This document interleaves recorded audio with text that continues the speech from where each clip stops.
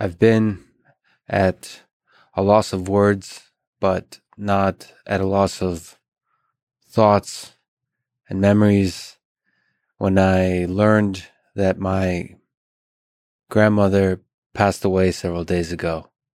I thought I would try to use this microphone, use this podcast to try to find the words to honor the woman who's responsible for much of who I am, who taught me, silly might be to say, but taught me how to be a man, taught me about strength, about wisdom, about compassion, love, and that I could do anything that I set my mind to in this world, that anything was possible, and that I, of all people, can do it, and not to let the world tell me otherwise. She passed away in Moscow, Russia. She was 91 years old, soon to be 92. If you're listening to this, maybe the first words I can say is, at any moment, life can end. So tell your friends, tell your family, your loved ones, that you love them. So I tried to write the words. I couldn't. I have some disparate notes. But I decided to just speak about some lessons that she taught me. And I hope that it's useful to some of you, to anyone who might be listening. The first lesson is to be mentally strong, never to complain. And her life was one heck of a life to test that lesson.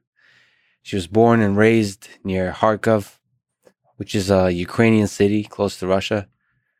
In her childhood, she lived through and survived Goldomor, which is a famine in the early 30s, 1932, 1933, that Stalin had inflicted on his own people, where millions of people have died.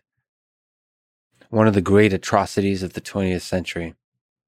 Just to give you some context, the famine that we're talking about led to cannibalism. One historian has written that the good people died first. The people who gave food to others, the people who refused to participate in cannibalism, the people who gave everything they have to their children for the survival of their children, and therefore died before their children did. I'll leave it at that. My grandma survived it. And as a teenager, she lived through and survived World War II. Imagine a young teenage girl, a beautiful young woman in fascist-occupied city. She rarely spoke of those times, but there were stories of no food, desperation, and tragedy. And once again, I'll just leave it at that. My grandmother survived.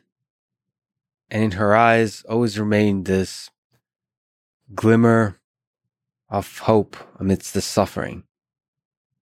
It's a glimmer that I've seen in the eyes of others that I've met in my life. And it is always inspiring to see that triumph over tragedy. And there's something that kind of experience does to the human heart. It hardens it, it protects it from the outside world, but it also softens it to allow a deep connection with other human beings. And maybe you've seen that I've done a few things with David Goggins, and I'm drawn to that kind of mindset. In him, I see my grandmother, the toughest human being I've ever known. The second lesson she taught me was physical strength. There's all kinds of images throughout my childhood of my grandmother doing incredible feats of manual labor, carrying logs, just carrying heavy things without complaining, just getting the job done. I was a huge fan in Russia there's something called Bogatir. I guess similar to America, that would be, America doesn't have centuries of history to where you can go to the period of knights or Vikings. So in America, I guess for a little kid, that would be like a G.I. Joe. But in Russia, that was Bogatiri were kind of like the knights, or maybe the Vikings, the warriors of ancient history. And I've always loved the stoicism, the power, the fearlessness of the stories told about Bogatiri.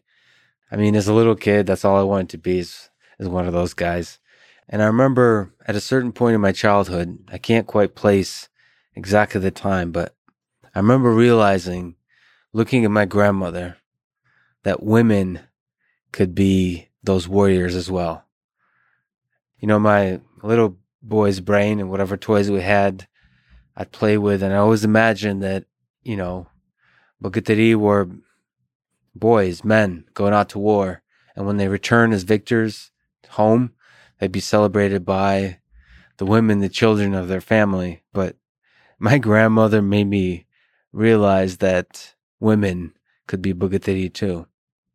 But more than that, she was this figure in my life that planted that Eastern European seed of admiring strength and physical power and just toughness in that very basic sense that's required to carry heavy things and to fight. I think if I were to really psychoanalyze myself, at that early age is when I fell in love with martial arts, with the whole concept of martial combat. Before I ever practiced anything like it, the kind of sports I played as a kid with soccer and tennis and swimming, all that kind of stuff, were very far away from martial combat.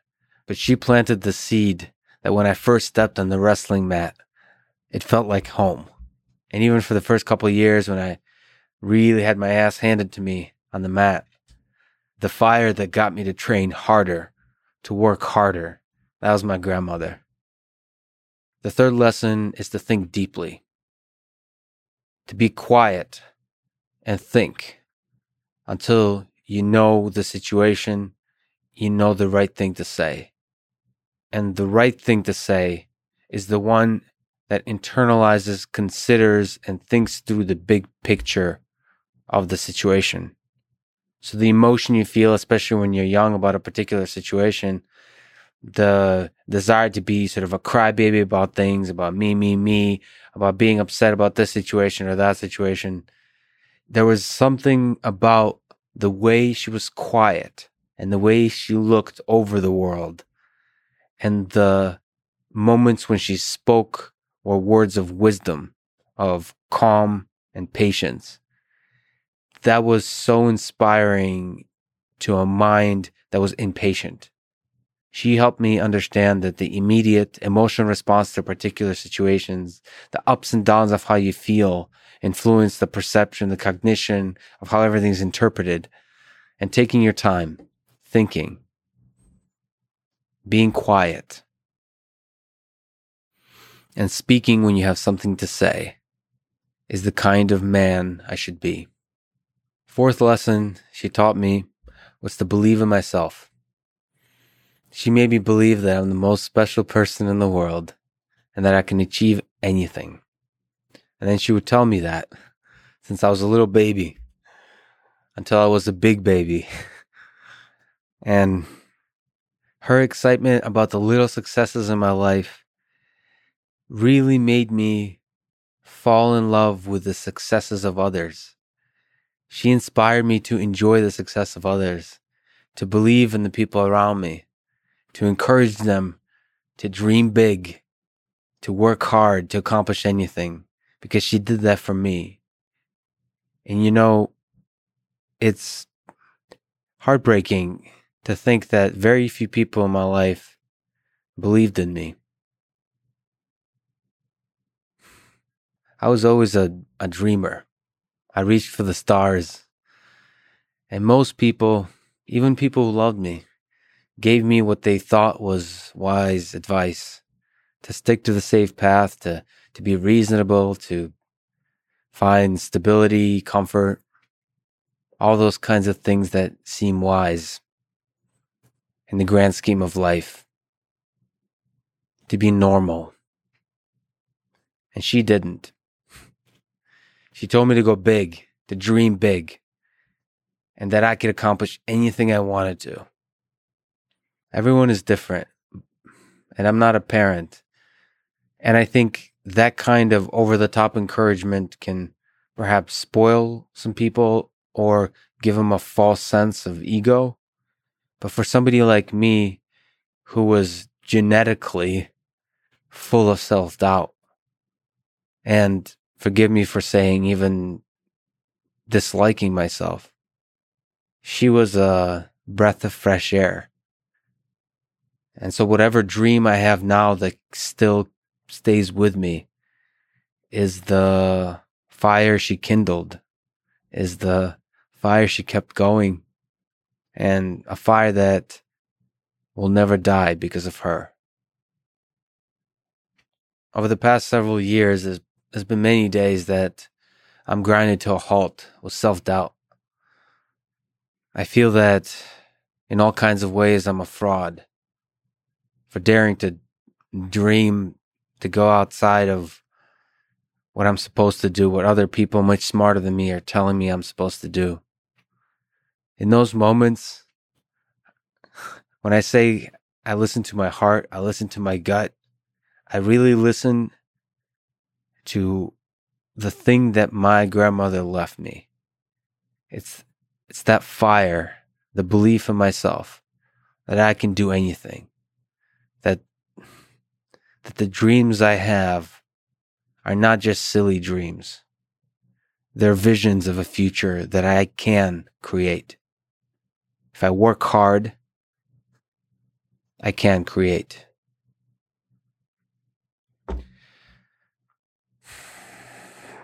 And finally, the fifth lesson she taught me through words, through her actions, is about love.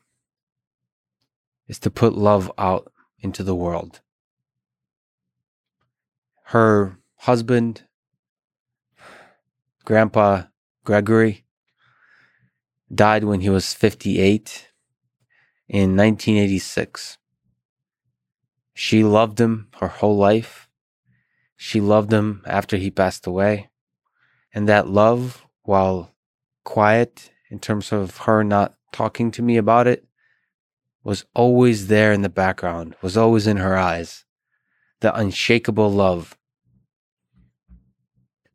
So that's the love between her and her husband, my grandfather. There's something about loyalty, about deep, unshakable human connection in that stayed with me. I seek that kind of love with friends, with really close friends.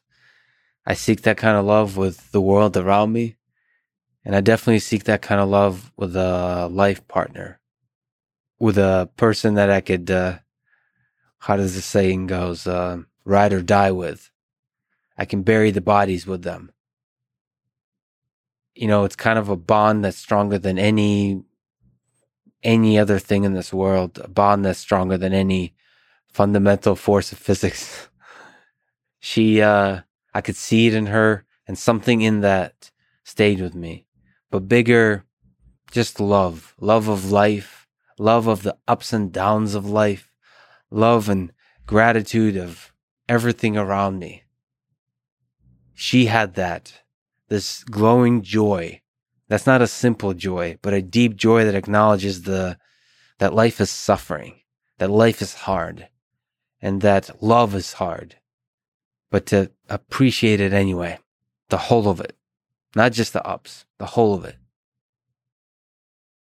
She taught me to love people, love life, love the world, no matter what the world does to you, and to love unconditionally, simply, and to not be afraid to be cliche, to be simple, naive, because that's what love is.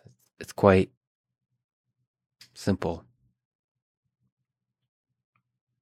love is the answer, as some guy on some podcast once said. So I wanted to honor this woman that was a great human being in my life and the life of many others with these words. And the few folks who listen, I hope, can draw some inspiration from the lessons she's given me to be strong mentally and physically, to dream big, to work hard, and to put a little bit of love out into the world. And on that point, let me, if it's okay, read a poem in Russian that my grandmother enjoyed called "Любовью дорожить умейте," loosely translated to "Learn to Treasure Love," by Stepan Shipachev. Любовью дорожить умейте, с годами дорожить вдвойне. Любовь не вздохи на скамейке и не прогулки при луне. Все будет, слякоть и пороша, ведь вместе надо жизнь прожить. Любовь с хорошей песней схожа, а песню нелегко сложить. It's a simple poem that a couple of Russians listening out there right now perhaps could appreciate. But the gist of it is that love is not easy. Life is not easy. And the best we ought to do is to learn how to treasure love, to treasure the few years of life we have on this earth. My grandmother's name is Anne, and my brother and I in Russian would call her affectionately Babanya. So, Babань, я уже скучаю. I promise I will work hard and hope that your strength, your brilliance, your love lives on in my thoughts and in my actions. This drop of vodka is for you.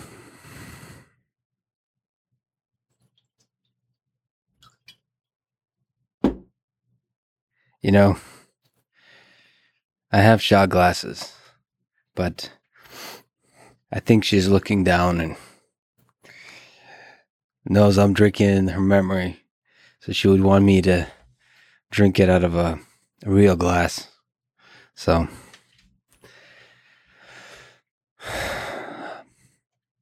Babань, I miss you. I love you. I hope to make you proud one day.